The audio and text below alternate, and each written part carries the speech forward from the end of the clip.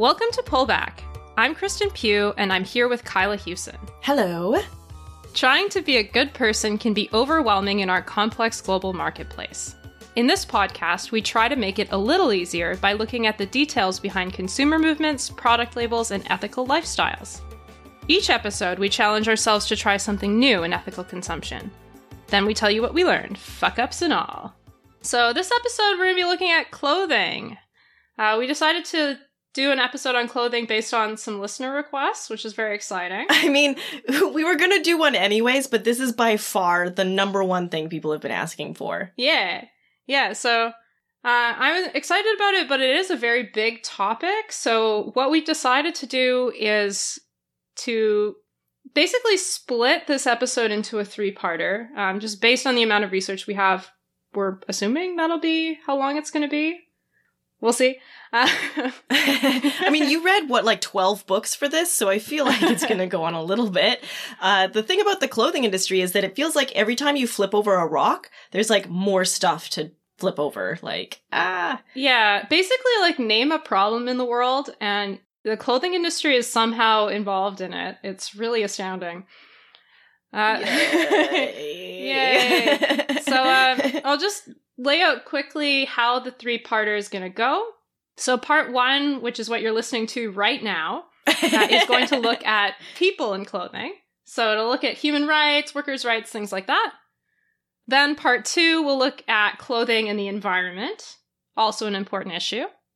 And then in part 3, we're going to focus on the strategies that you can employ to have a conscious closet. So what is it that you do about all of this information? That'll be part 3. Which I'm looking forward to. That's going to be my favorite one. Yeah, I'm looking forward to it too, but I think you can't really approach that until you've learned about what's really causing the human rights issues and the environmental issues in the clothing industry. I'm glad that there's a light at the end of this. I feel like what's going to be a long, dark tunnel. Yes. And because we know that definitely this part and also the environment section are going to be a little dark, I asked Kyla to prep a bunch of dad jokes, and we're just going to whip them out at different times. So they're going to be really inappropriate and not fit into the topic at all, and probably really minimalize some really horrible things. And I'm going to feel really bad for saying them. You're going to be like, this person died in this horrific way. Tell us a joke. And I'm going to be like, ah! Make us all laugh.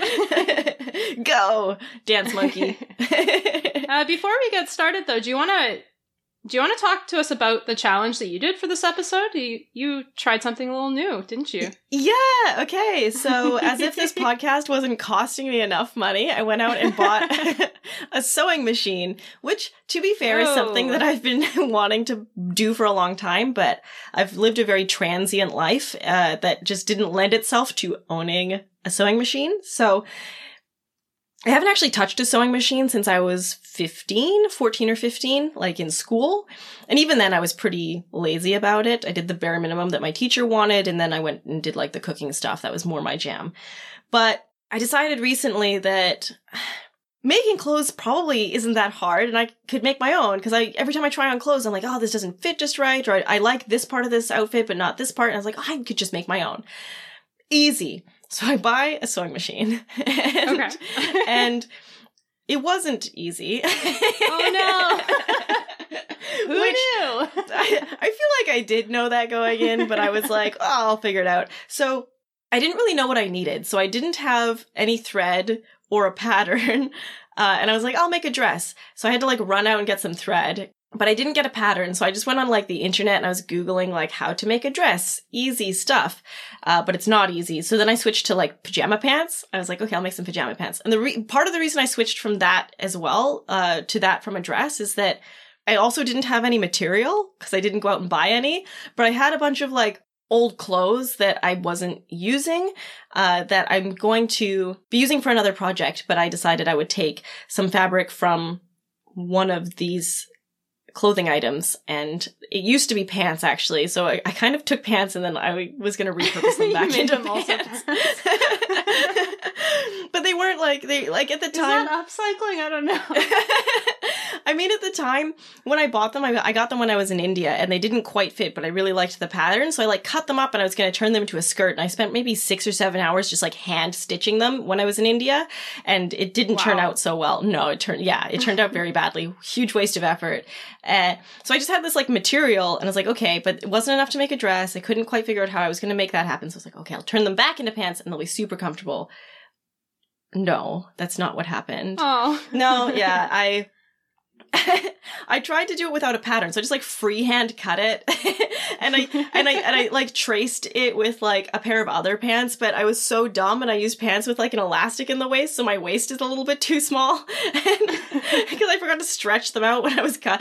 It was a whole thing. I cut them all like facing one way, so like they didn't, basically there was just no crotch in them. Like there was just like not a lot of room downstairs because I cut them wrong. And then the machine kept jamming because I think I have bad sewing technique, and it was an effort, but I kind of was like, I wanted to go in and just like make all of the mistakes that I knew I would eventually make at once. So I was like, right, I'll freehand it. I won't use a pattern. It's a very optimistic way of framing it. Yeah. And then I was like, okay. And then every mistake I make is like a mistake I won't make in the future. So now I'm going to go get some fabric and some thread and I'm going to have a real go at it. But for the challenge, I was like, okay, I'll use the fabric that I have. I'll use some thread that I like picked up and I'll turn these into pants. And they are, yeah, worse pants now than they were when I bought them originally. My sewing lines are like all crooked. Like I didn't sew in a straight line at all. That was my challenge. Unmitigated disaster. But I feel like it's going to lead into better things because I'm going to use this sewing machine to do more stuff with, for sure. You got to fuck up the first time you sew. I feel like that's just a necessity. So at least you did it with fabric you already had and didn't know what to do with. And after we record this episode, you'll have lots of good tips on which fabrics to choose for your next project. Yeah, great. I'm glad we're going to talk about fabrics because that is something that I've been struggling with. But leading into this conversation that we're going to have, making clothes, you think is easy, but it's like not. And I already had a lot of like feels for people who worked in the garment industry because it's so fucked up. But also, it's not something that I can just do by myself. So like the respect of the people who work in the garment industry, I think whatever people feel like it deserves more. Yeah. And like a lot of times these kinds of jobs get talked about as like unskilled labor. And it's not at all. It is an incredible amount of skill. It takes so much skill. Yeah. It's not something I can just do. I can't just pick up a sewing machine and make pants. And You've tried. Maybe if I had tried with a pattern. But the point is that like, it does take skill. Like, yeah, I'm sure that it's super easy for people who've done 10,000 pairs of pants, but you have to get to that point, you know? So yeah, I think that's a really good way to sort of start framing our episode talking about the people that are behind the clothes that we make. And so I think the way to sort of start talking about this issue is to talk about the business model that's at the center of the problem. And that's fast fashion. So fast fashion is something that's gotten a lot of buzz recently. Hasan Minhaj did an episode of it on the Patriot Act. CBC recently did a documentary of it called Fashion's Dirty Secrets. There are also a bunch of books that are out on fast fashion. There's a lot of information out there if you want to about fast fashion, and people are talking about it more and more because it's really fucked. So Kyla, I'm curious, when you think about fast fashion, what are some of the brands that come to mind? Primark, H&M, Forever 21. Yep. Although I think they went bankrupt recently. Did they? Oh, I think so. That explains the closing out sales I've seen for them in other countries. Yes. What brands do you think of? Yeah, so I think of those ones as well. But then the big one that is also often talked about is Zara, because it was the brand that I was going to say them. Yeah. Drat. So yeah, those are all fast fashion brands for sure. And Zara is it was sort of the first brand to move majorly into fast fashion. So oftentimes people will start their conversations about fast fashion by talking about them. Zara is also the world's largest fashion brand, and in 2018 it produced more than 450 million items. Whoa! That's in 1 year. Whoa!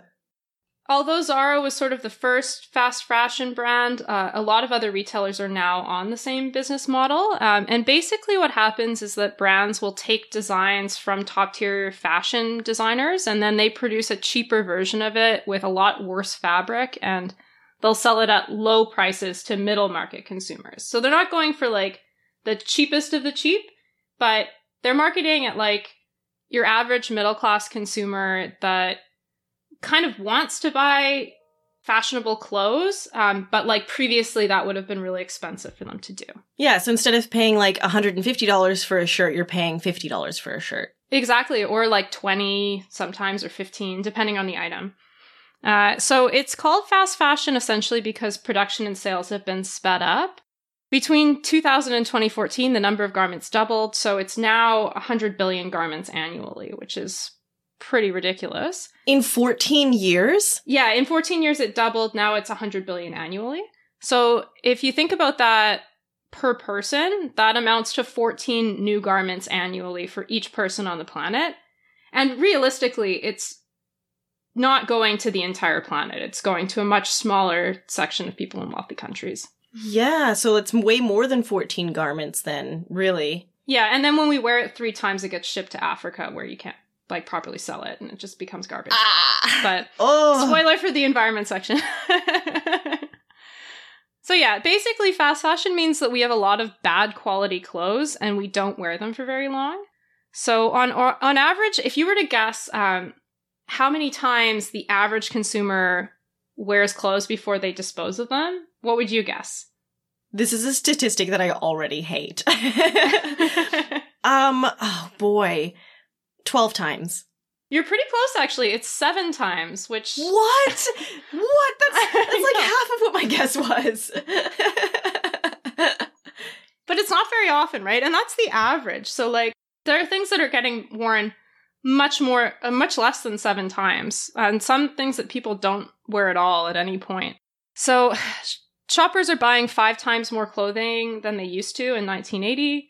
And in 2018, the average consumer bought 68 new garments in a year. So, whoa! Yeah, that's close to 70 new things we're buying every year, and we're wearing them 7 times or less. And wow, I don't want to make listeners like feel called out because I'm like reacting to this. I feel like it's one of those things that people probably just don't realize.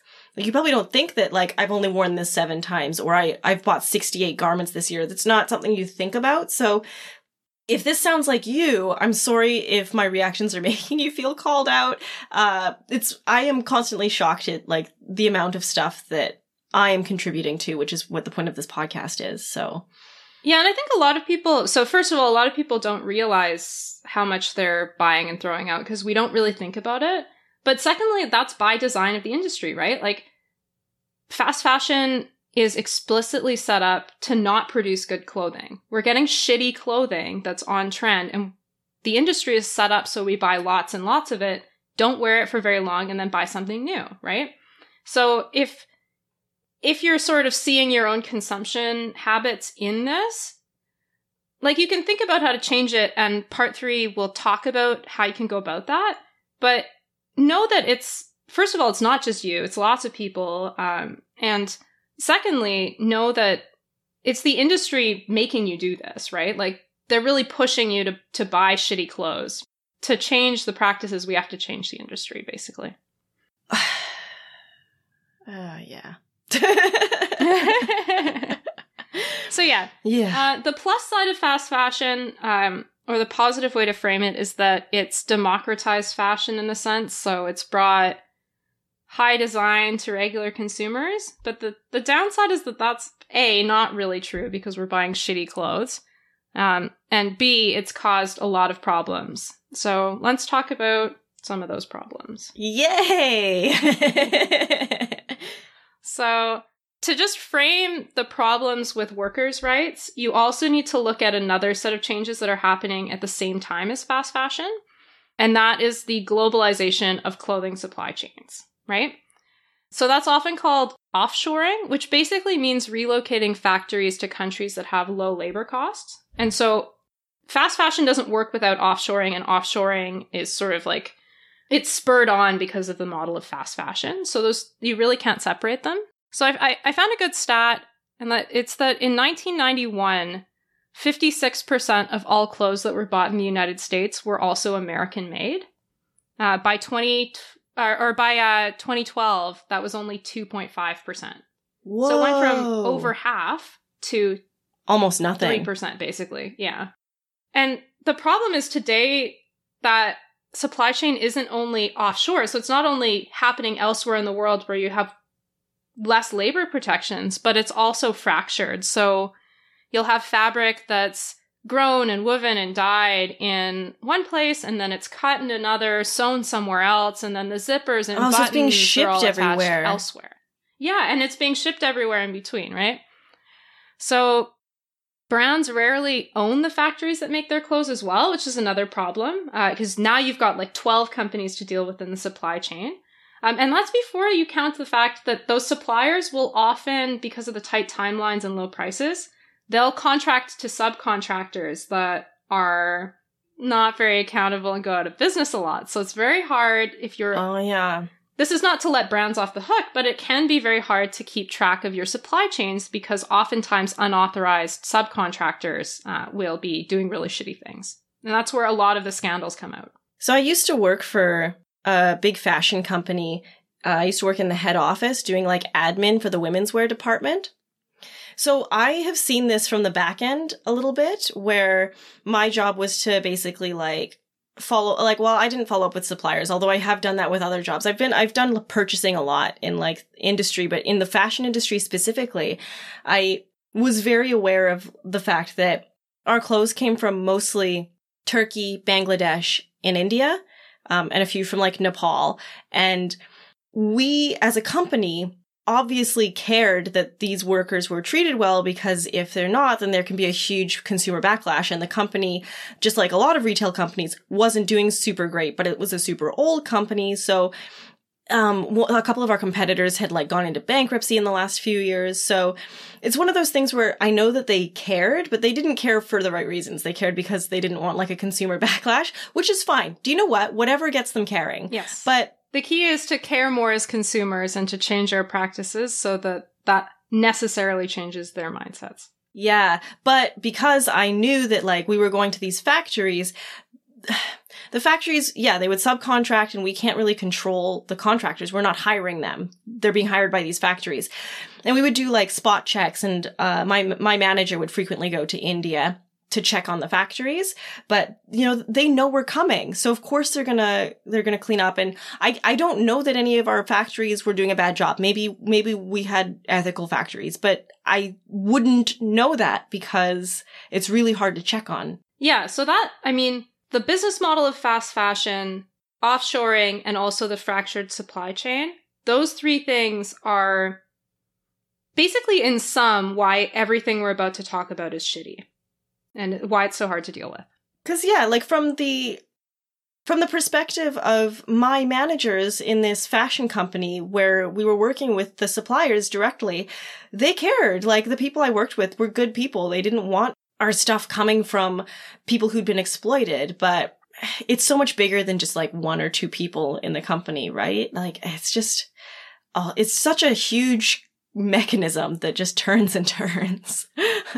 So, as we've sort of been previewing, this creates problems for workers' rights.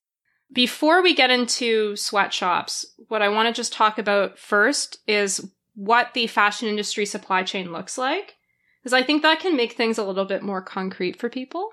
So, speaking in very general terms, the fashion industry has a 6-stage supply chain.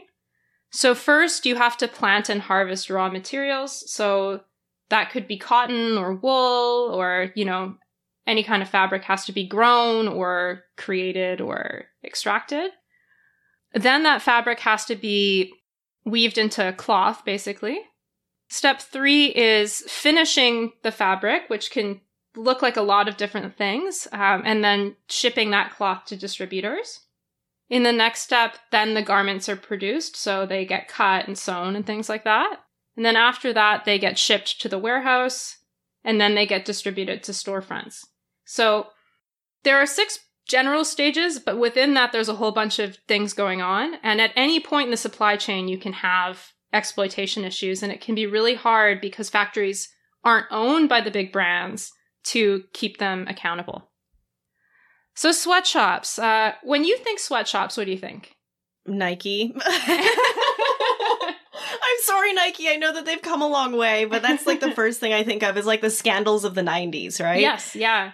And that's one incentive for brands to sign on to initiatives that change things, because sometimes that brand mentality can really stick. Yeah, I would say, like, in Nike's defense, I think they're one of the big companies that have changed the most, but it's because they got the most backlash originally, I think, when people were starting to realize how messed up fast fashion is. But it's what I think about. I also think about, what was it in Bangladesh where that factory like exploded or something? Yeah, we're going to talk about that a little bit later, but for sure that's in a lot of people's minds.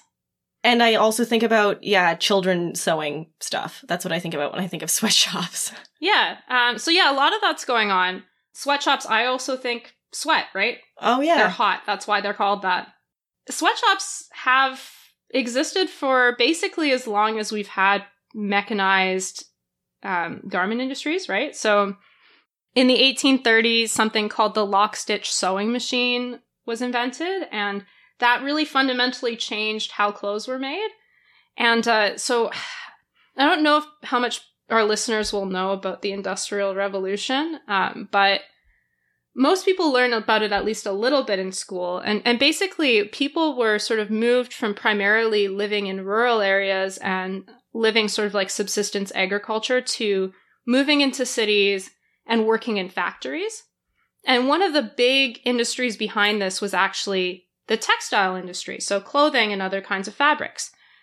And cotton mills in particular were like nightmare landscapes. A lot of people died. That's not good for your lungs to work in a cotton mill. No, and actually like a lot of the sort of big labor thinkers, so like if you think about Karl Marx and Friedrich Engels, the big communists, a lot of what they were writing about wasn't specifically in reaction to the conditions they saw in cotton mills, because they just saw death, mutilation, rape, illness happening all the time. And unfortunately, the sweatshops that we have today don't look super different from those sweatshops. I think it is at this point that we should have the first dad joke. Okay, let me see. Okay, so I prepped some bad jokes, but I also prepped some pickup lines. So would you rather... I love it. Would you rather be picked up, or would you rather have a dad joke? What would you like to start with? I think I would like to start by being picked up. Okay. Are you from Tennessee? Because you're the only 10 I see. Ah. Why, thank you. All right, well, I feel like I'm at least 10% happier. So yeah, sweatshops have been around for a really long time. Another sort of historical incident that people might be familiar with is something called the Triangle Shirtwaist Factory Fire that happened in 1911. And it was a big fire that happened in a sweatshop in New York. And until 9/11, actually, it was the largest disaster in that city. So. Whoa, really? Yeah. I think I should have known that because you were like in a play about this when we were in 10th or 11th grade, weren't we? This was like the play you were in. I went and saw it one time. Yeah. I had a solid Irish accent for that. Oh, I love 11th grade plays. Yeah. So in the Triangle Shirtwaist Factory Fire, 146 employees died. 123 of them were women. This is another thread that we'll hear about throughout this episode. Most garment workers in the past and also today are women, so this is fundamentally a gender issue as well.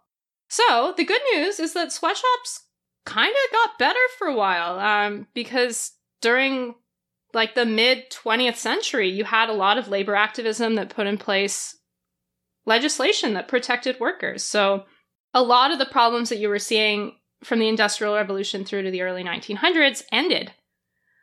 Unfortunately, in the 1990s, offshoring started. And so those old-style sweatshops came roaring back to life, just in a different location. So if we look at some of the countries that are the major garment exporters today, a lot of them are Asian countries. So China is the top apparel supplier. Then there's also Bangladesh, India, Hong Kong, and Turkey. The EU is also one of the top suppliers, but not kind of the same issues, different issues. Some workers' issues for sure, but mostly when we're talking about sweatshops, we're talking about Latin America and Asia. So, sweatshops, they really suck. So, is that the name of this section in your notes? Yeah, it is. So, offshore sweatshops today don't look all that much different than the ones in the early Industrial Revolution. So they're hot, they're unsanitary, they're dusty, they're unsafe. There often isn't food or clean drinking water. Workers work for long hours, they get really low wages. They often don't get breaks, and they're often forced to work overtime for no pay. And buildings are often locked, which is really fucked, so you cannot escape. What, from the outside? Uh-huh. That's why so many people die in the fires.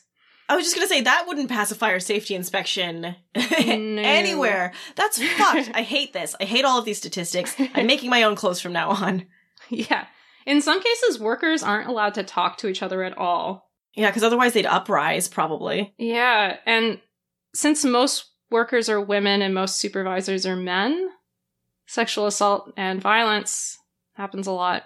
Fuck this. But you know what the worst part is that if I make my own clothes, these guys aren't making any money. So like, because if I take my business like away from them, then like they can't feed themselves. So like, how do you So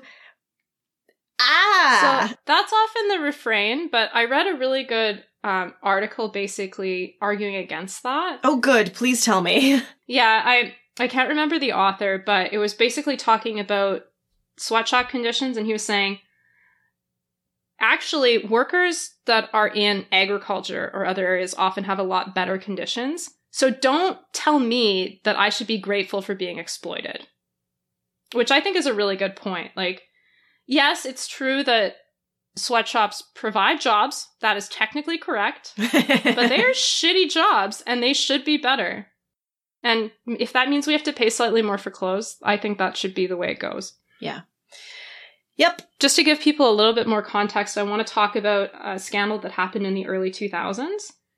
And it was a sweatshop in Honduras that was supplying clothes for clothing lines that Jay-Z and P. Diddy had. So call out there. I mean, I feel like these guys are probably so far removed from the production of their own stuff that, like, they would have no idea. But also, that's problematic. You should know where your stuff comes from. They shouldn't be, yeah. Your name's on it, right? Like, you should care. Exactly, yeah. So, I'm just going to read a quick excerpt from the book Fashionopolis that talks about this incident. So, at a Senate Democratic Party committee hearing, Lida Eli Gonzalez, a 19-year-old Honduran garment worker, recounted through a translator the horrors that she had experienced at Southeast Textiles, or SETIZA. The industrial zone where SETIZA was located was surrounded by a towering wall, its entrance a locked gate guarded by armed sentries. Official hours were 7 a.m. to 4:45 p.m. at 75 to 98 cents per hour, but there was mandatory unpaid overtime. Just one shirt would pay more than my wage for a week, Gonzalez testified. Supervisors would stand over us shouting and cursing at us to go faster and calling us filthy names like Maltito or damned donkey, bitch, and worse. She continued. The temperature rose so high, workers were sweating all day. Fabric fibers and dust turned hair white or red or whatever the color of the shirts we were working on. The drinking water reportedly contained fecal matter. Workers were forbidden to speak. They could only use the restroom once in the morning and once in the afternoon, and before entering they were searched. Normally there was no toilet paper or soap. Women were subjected to pregnancy tests. If one came back positive, she'd be sacked. All were frisked upon entering in the factory each day, and anything found, including candy or lipstick, was confiscated. They were patted down again when they punched out at night. So this is what the conditions are like, you know. Thanks, I hate it. Why don't we do a dad joke? Yeah, okay. I got one ready. Actually, this one is a little bit textile related, so Okay. let's pull this out. I bought some shoes from a drug dealer. I don't know what he laced them with, but I was tripping all day. Get out of town. Did that lighten the mood? I still feel pretty sad. Yeah. It did lighten the mood, though. I just think this is a sad subject. It is, yeah. I mean, you know what? I'm going to tell you one more. Okay. I'm reading a book about anti-gravity. It's impossible to put down. I thought you'd like that one. That gets a Santa laugh. All right. Tell me more. Yeah. So, it gets even worse better. So the wealthy countries, in wealthy countries like the US and Canada, actually sweatshops do sometimes still exist, unfortunately. So while workers' protections got rid of legal sweatshops, there are still illegal sweatshops, and they're a hotbed for things like human trafficking. And then there are also factories that are just breaking the law, and enforcement isn't really dealing with it. So sometimes you get a combination of both in a sweatshop, which is great.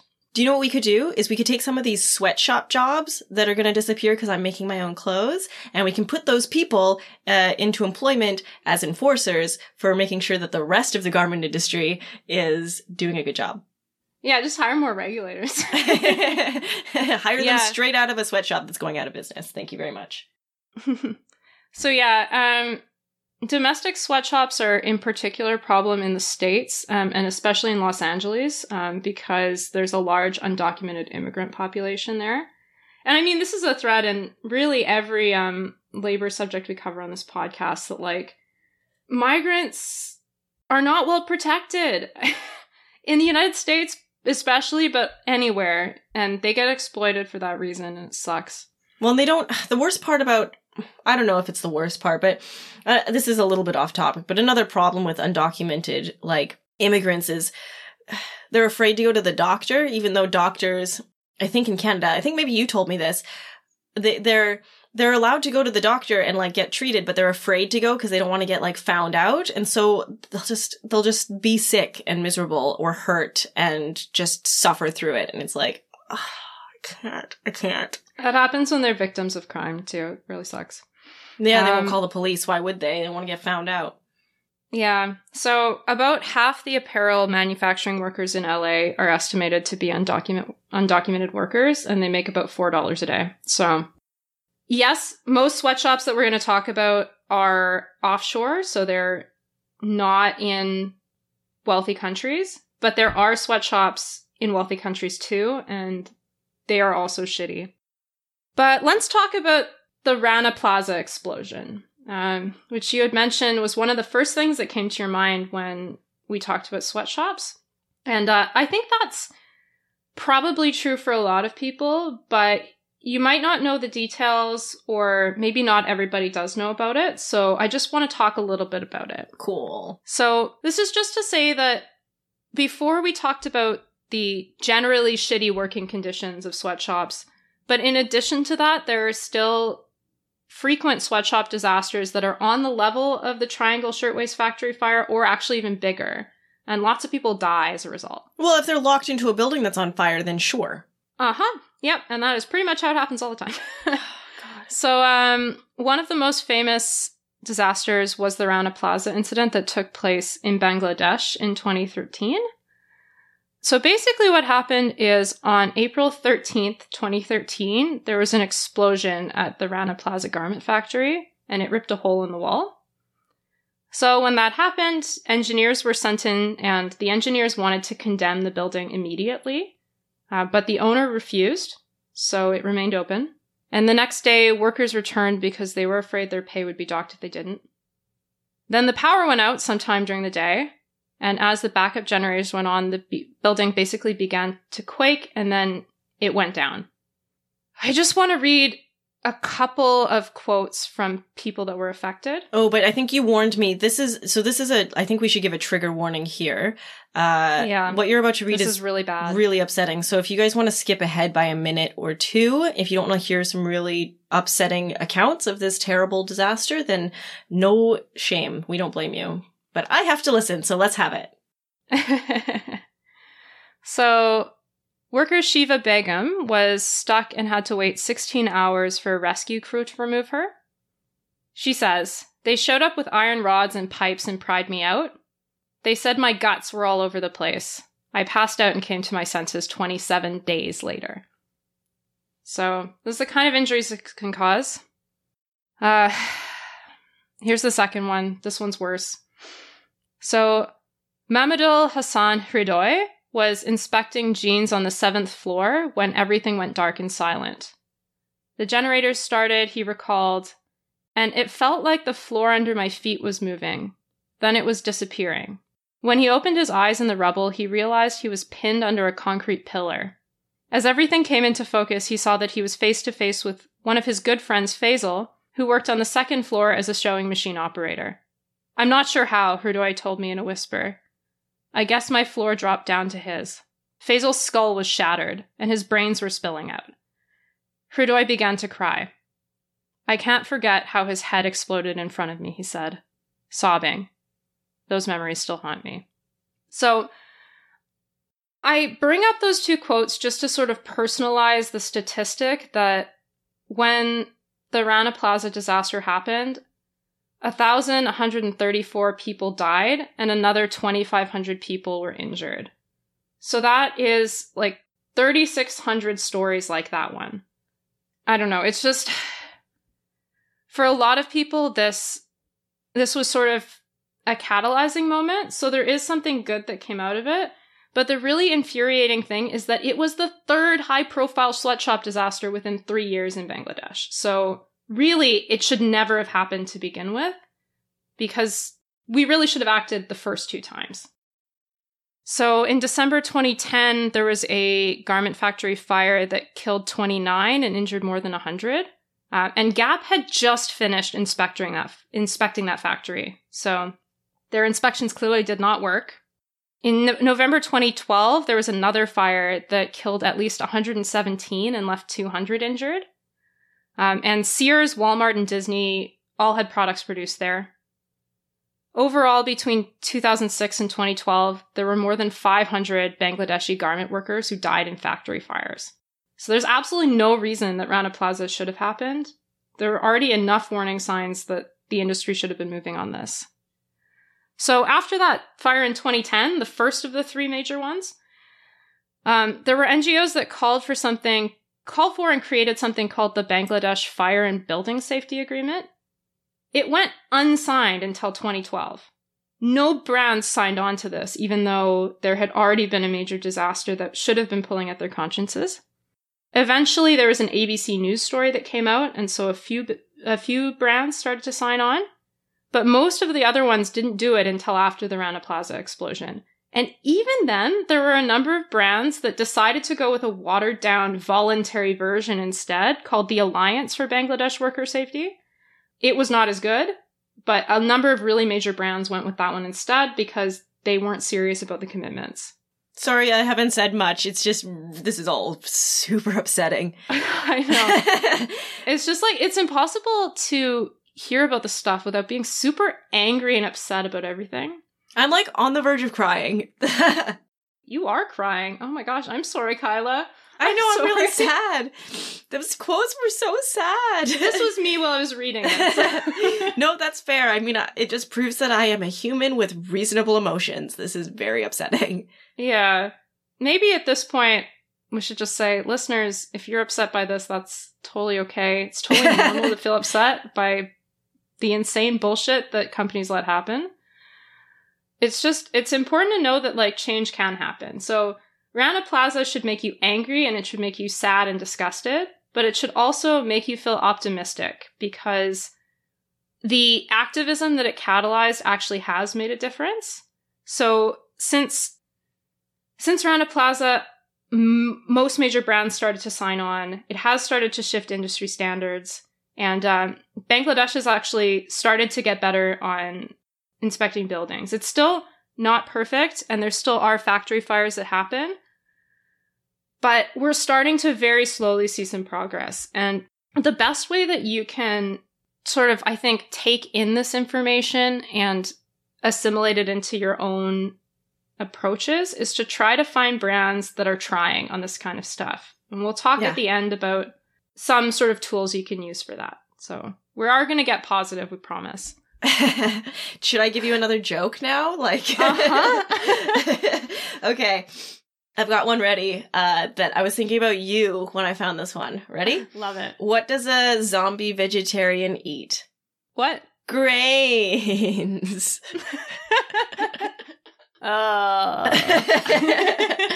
Yeah. I couldn't do the voice for it. I feel like you should be shoveling the driveway and telling me to drive more slowly. Yeah.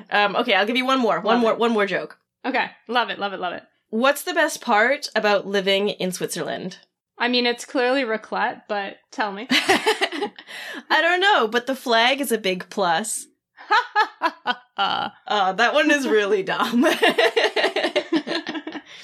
For anyone who isn't familiar with the Swiss flag, it is a big plus. It's what it looks like. It's a cross.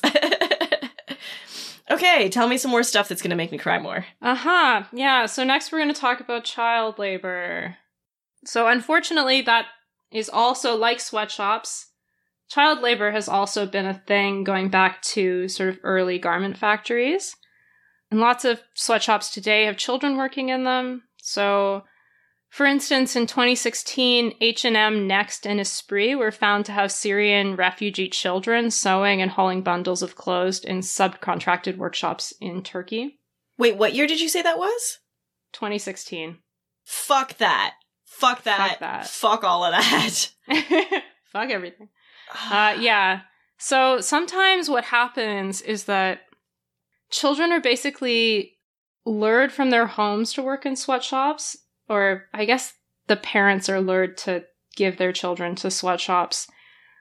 So there was a report by the Center for Research on Multinational Corporations and the India Committee of the Netherlands that basically found that there are recruiters in southern India that would convince parents that are in impoverished rural areas to send their daughters to spinning mills. And the promises were basically that they'd get a well-paid job, comfortable accommodation, 3 nutritious meals a day, opportunity for training and schooling, and a lump sum payment at the end of the 3 years.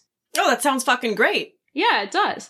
Unfortunately, instead, these were false promises, and the girls end up working under appalling conditions that basically amount to forced labor. That's what the report concluded. So. Yeah, sure. Yeah. I mean, I felt like that's where the story was going, but the promises, I can understand the parents' side of that. Yes. So that's sometimes how this kind of stuff happens.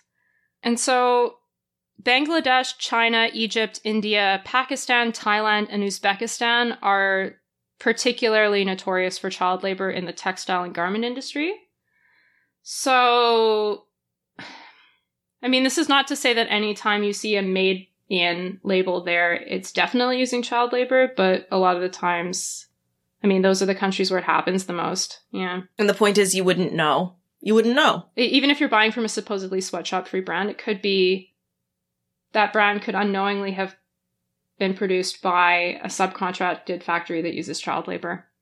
So, child labor, it occurs at different phases in the supply chain. So, sometimes it can be the production of cotton seeds, sometimes it can be cotton harvesting, or yarn spinning, and sometimes it can actually be the, cut, make, trim garment production. So there was an investigation by SOMO, the Center for Research on Multinational Corporations, that basically found that 60% of workers at spinning mills in India were under 18 when they started working there. So it's a lot. We'll also talk a little bit about Uzbekistan's cotton industry because it's particularly bad.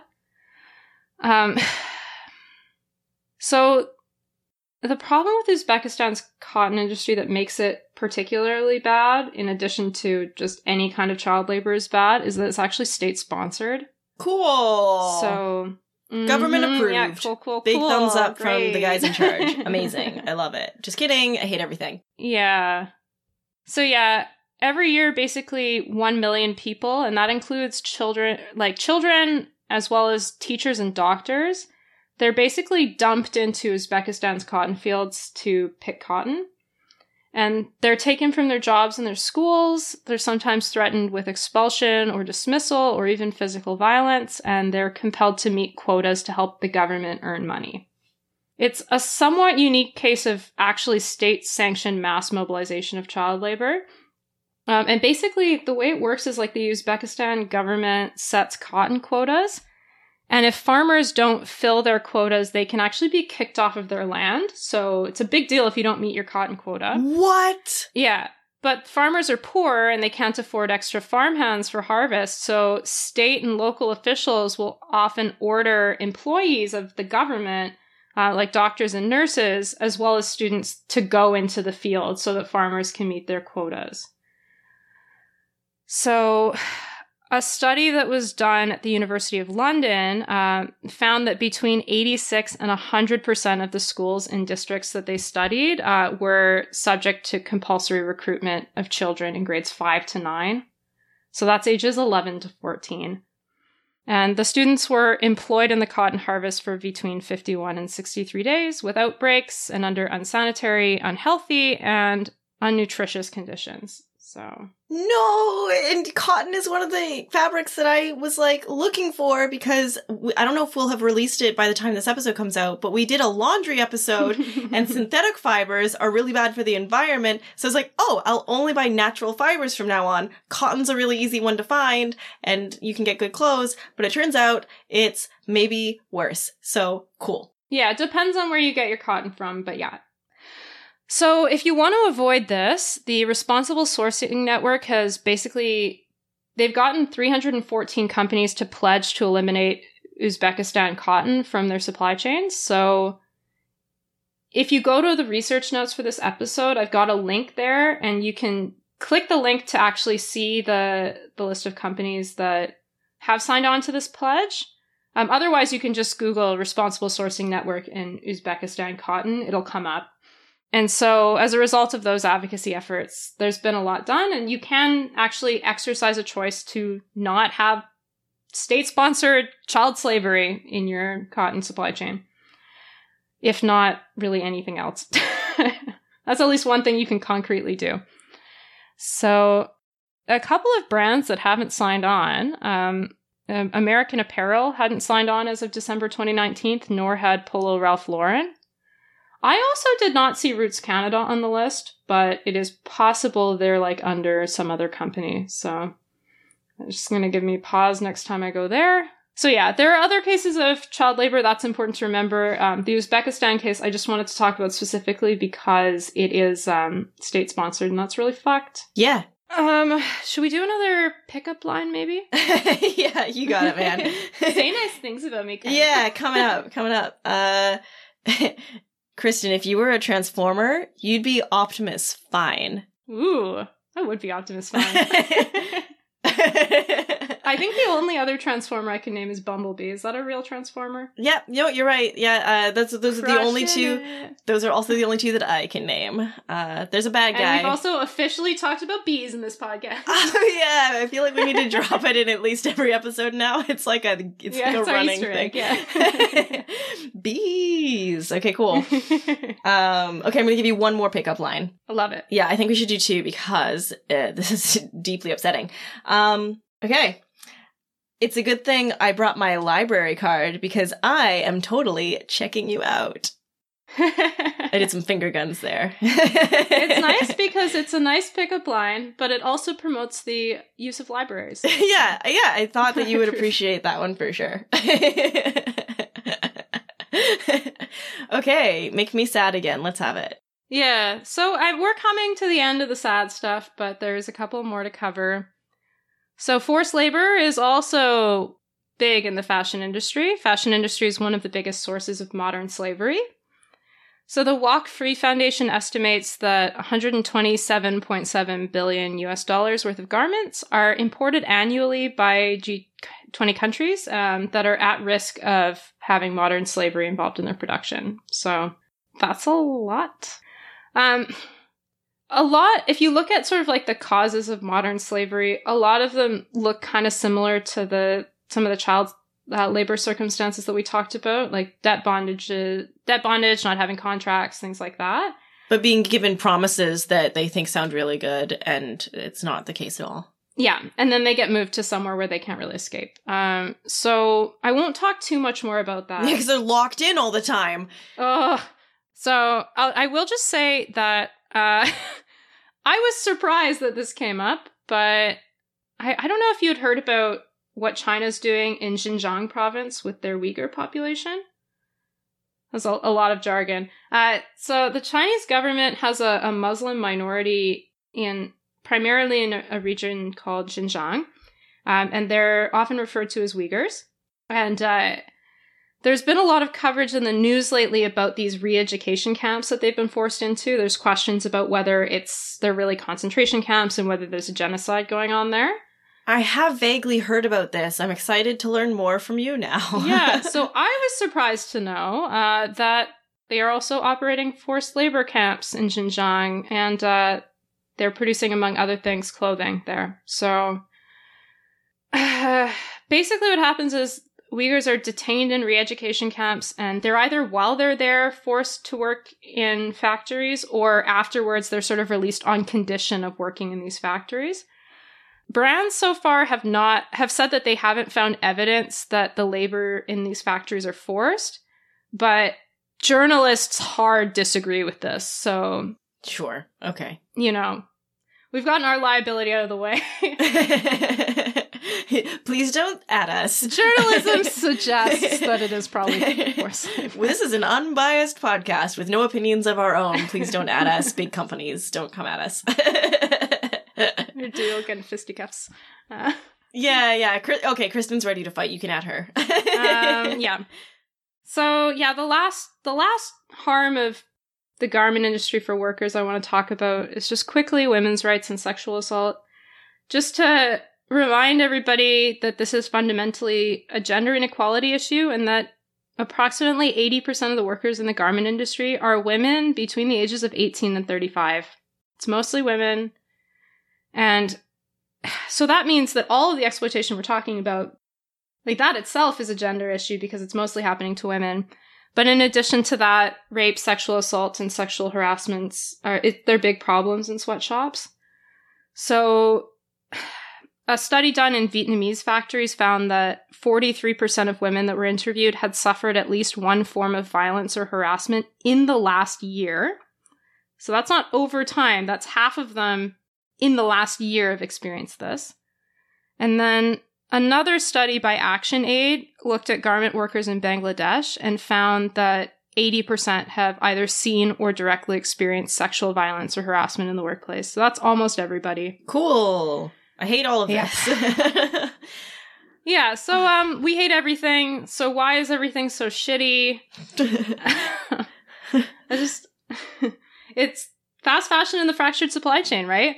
So when disasters and abuses happen, brands often claim that they aren't responsible and that the sweatshops in question weren't authorized suppliers, and that makes it really hard to deal with. Basically, the way it works is brands will have approved suppliers, and those approved suppliers will subcontract to sweatshops. And then when a scandal happens, brands that claim to be sweatshop free will often claim that they had no idea that their contractors were subcontracting, even though it happens all the time. Well, and also, sometimes they have no choice but to subcontract because the fast fashion industry is so huge that the companies that they do source can't keep up with the demand, right? So they have to subcontract in order to fulfill the orders that are being placed for them. Yeah. So, next question, are things getting better? Not really is the short answer. So these problems are really fundamental to how fast fashion works. There's a need to get clothing that's made really quickly and really cheaply. And as a result, people and the environment inevitably suffer. Having said that, there have been some changes. So the first industry shift was a move towards supplier codes of conduct. So that started to happen actually in the 1990s. And the first code of conduct in the fashion industry was from Levi Strauss in 1992. Oh, good for them. Yeah. And there actually has been a lot going on in that. Now, like most major brands will have supplier codes of conduct, and they will have audits that enforce the codes for their authorized suppliers. Didn't you tell me off, Mike, at one point, though, that the jean industry is so fucked up, we have to do a whole episode on it, so maybe I shouldn't praise Levi so quickly. No, although the reading that I've done suggests they were one of the better brands, then briefly really sucked, and now again are one of the better brands. So, okay, good for you, Levi. Yeah, so spoiler for a jeans episode we'll do at some point in the future. But yeah, so there are now audits, there are now codes of conduct, so there's something happening. These audits aren't perfect, though, partially because the monitors themselves don't have any oversight, so, like, bribery happens, and audits are often not, like, they're often scheduled, so workers can coach their factories and, like, clean things up. But hey, there's progress. In 1998, only 15% of company codes included freedom of association and the right to collectively bargain. And now almost all of them do. So the codes of conduct cover more things, and activists and consumers are really pushing companies to actually do real audits and to have real consequences for the suppliers when they fail the audits. And another big move is transparency. So if people remember from our very first episode, Fashion Revolution produces a transparency index. And that's basically about who's being transparent in things like having supplier lists, right? And so just in general, it's becoming more common for brands to publish supplier lists, and that's a huge part of the solution. So how can you act to promote human rights in the clothing industry? Please tell me. Yeah. So I think first you can kind of get involved with activists that are working on these issues. So I've mentioned a bunch throughout this podcast. You could be involved with any of those.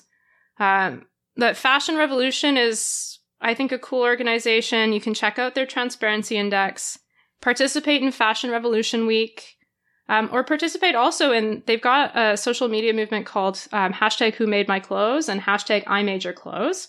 So you can check those out. And if you're interested in fashion, then they have a Fashion Open Studio. That's a cool initiative you might want to get involved with. And then there's Fairwear, which is an organization that's working to promote worker and human rights in garment production. So they focus on that sewing, cutting, trimming part of garment production, which isn't the whole part of the supply chain, but it's an important part, and it's the most labor intensive. And so they have a code of labor practices that 133 brands have signed, and you can check them out. You can also check out that Uzbekistani Cotton Pledge, make sure that the companies you're buying from aren't sourcing child slave labor that's state sanctioned. Those are all things you can do. I like that. That's a nice way to, I assume we're almost done, to tie it up, is to have some optimistic, like, steps that can be taken, because this was dark. Mm-hmm. Yeah, and you'll learn about more concrete steps you can take in part 3 of this series. But yeah, at least that's something for now. Yeah, no, I appreciate that. And I know if this felt heavy to listeners, I think first of all, the last episode will hopefully be a little bit more light. For sure, it'll have more answers. So just stick with us, and we'll try not to. Yeah, and actually, the environment one is not nearly as heavy as this one either. Perfect. So. Well, and we'll try not to release the episodes too far apart from each other, so you can quickly listen to the next ones and cleanse your palate. Yes. I'm gonna end with one more bad joke, and then we'll move on, I think, to greener pastures. Okay, are you ready? Mm-hmm.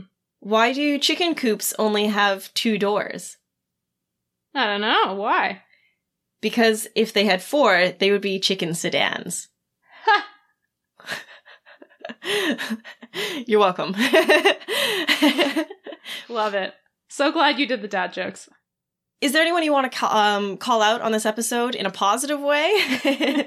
Is there any, like, supportive friend? I have someone I can say if you do not. I don't have a friend to shout out for this one, but I can shout out the book that I used for a lot of this episode.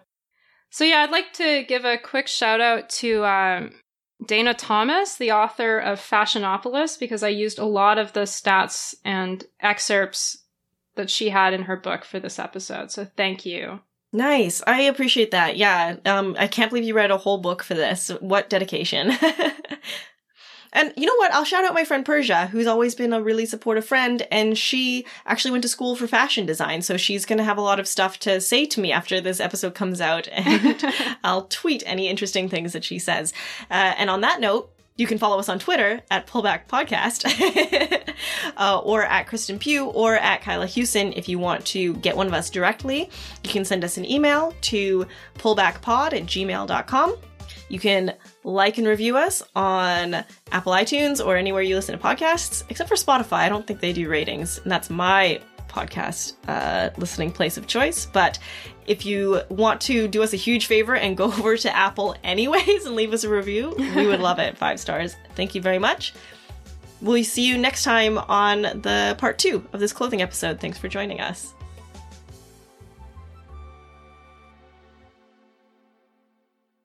Okay, Kristen, why do you never see elephants hiding in trees?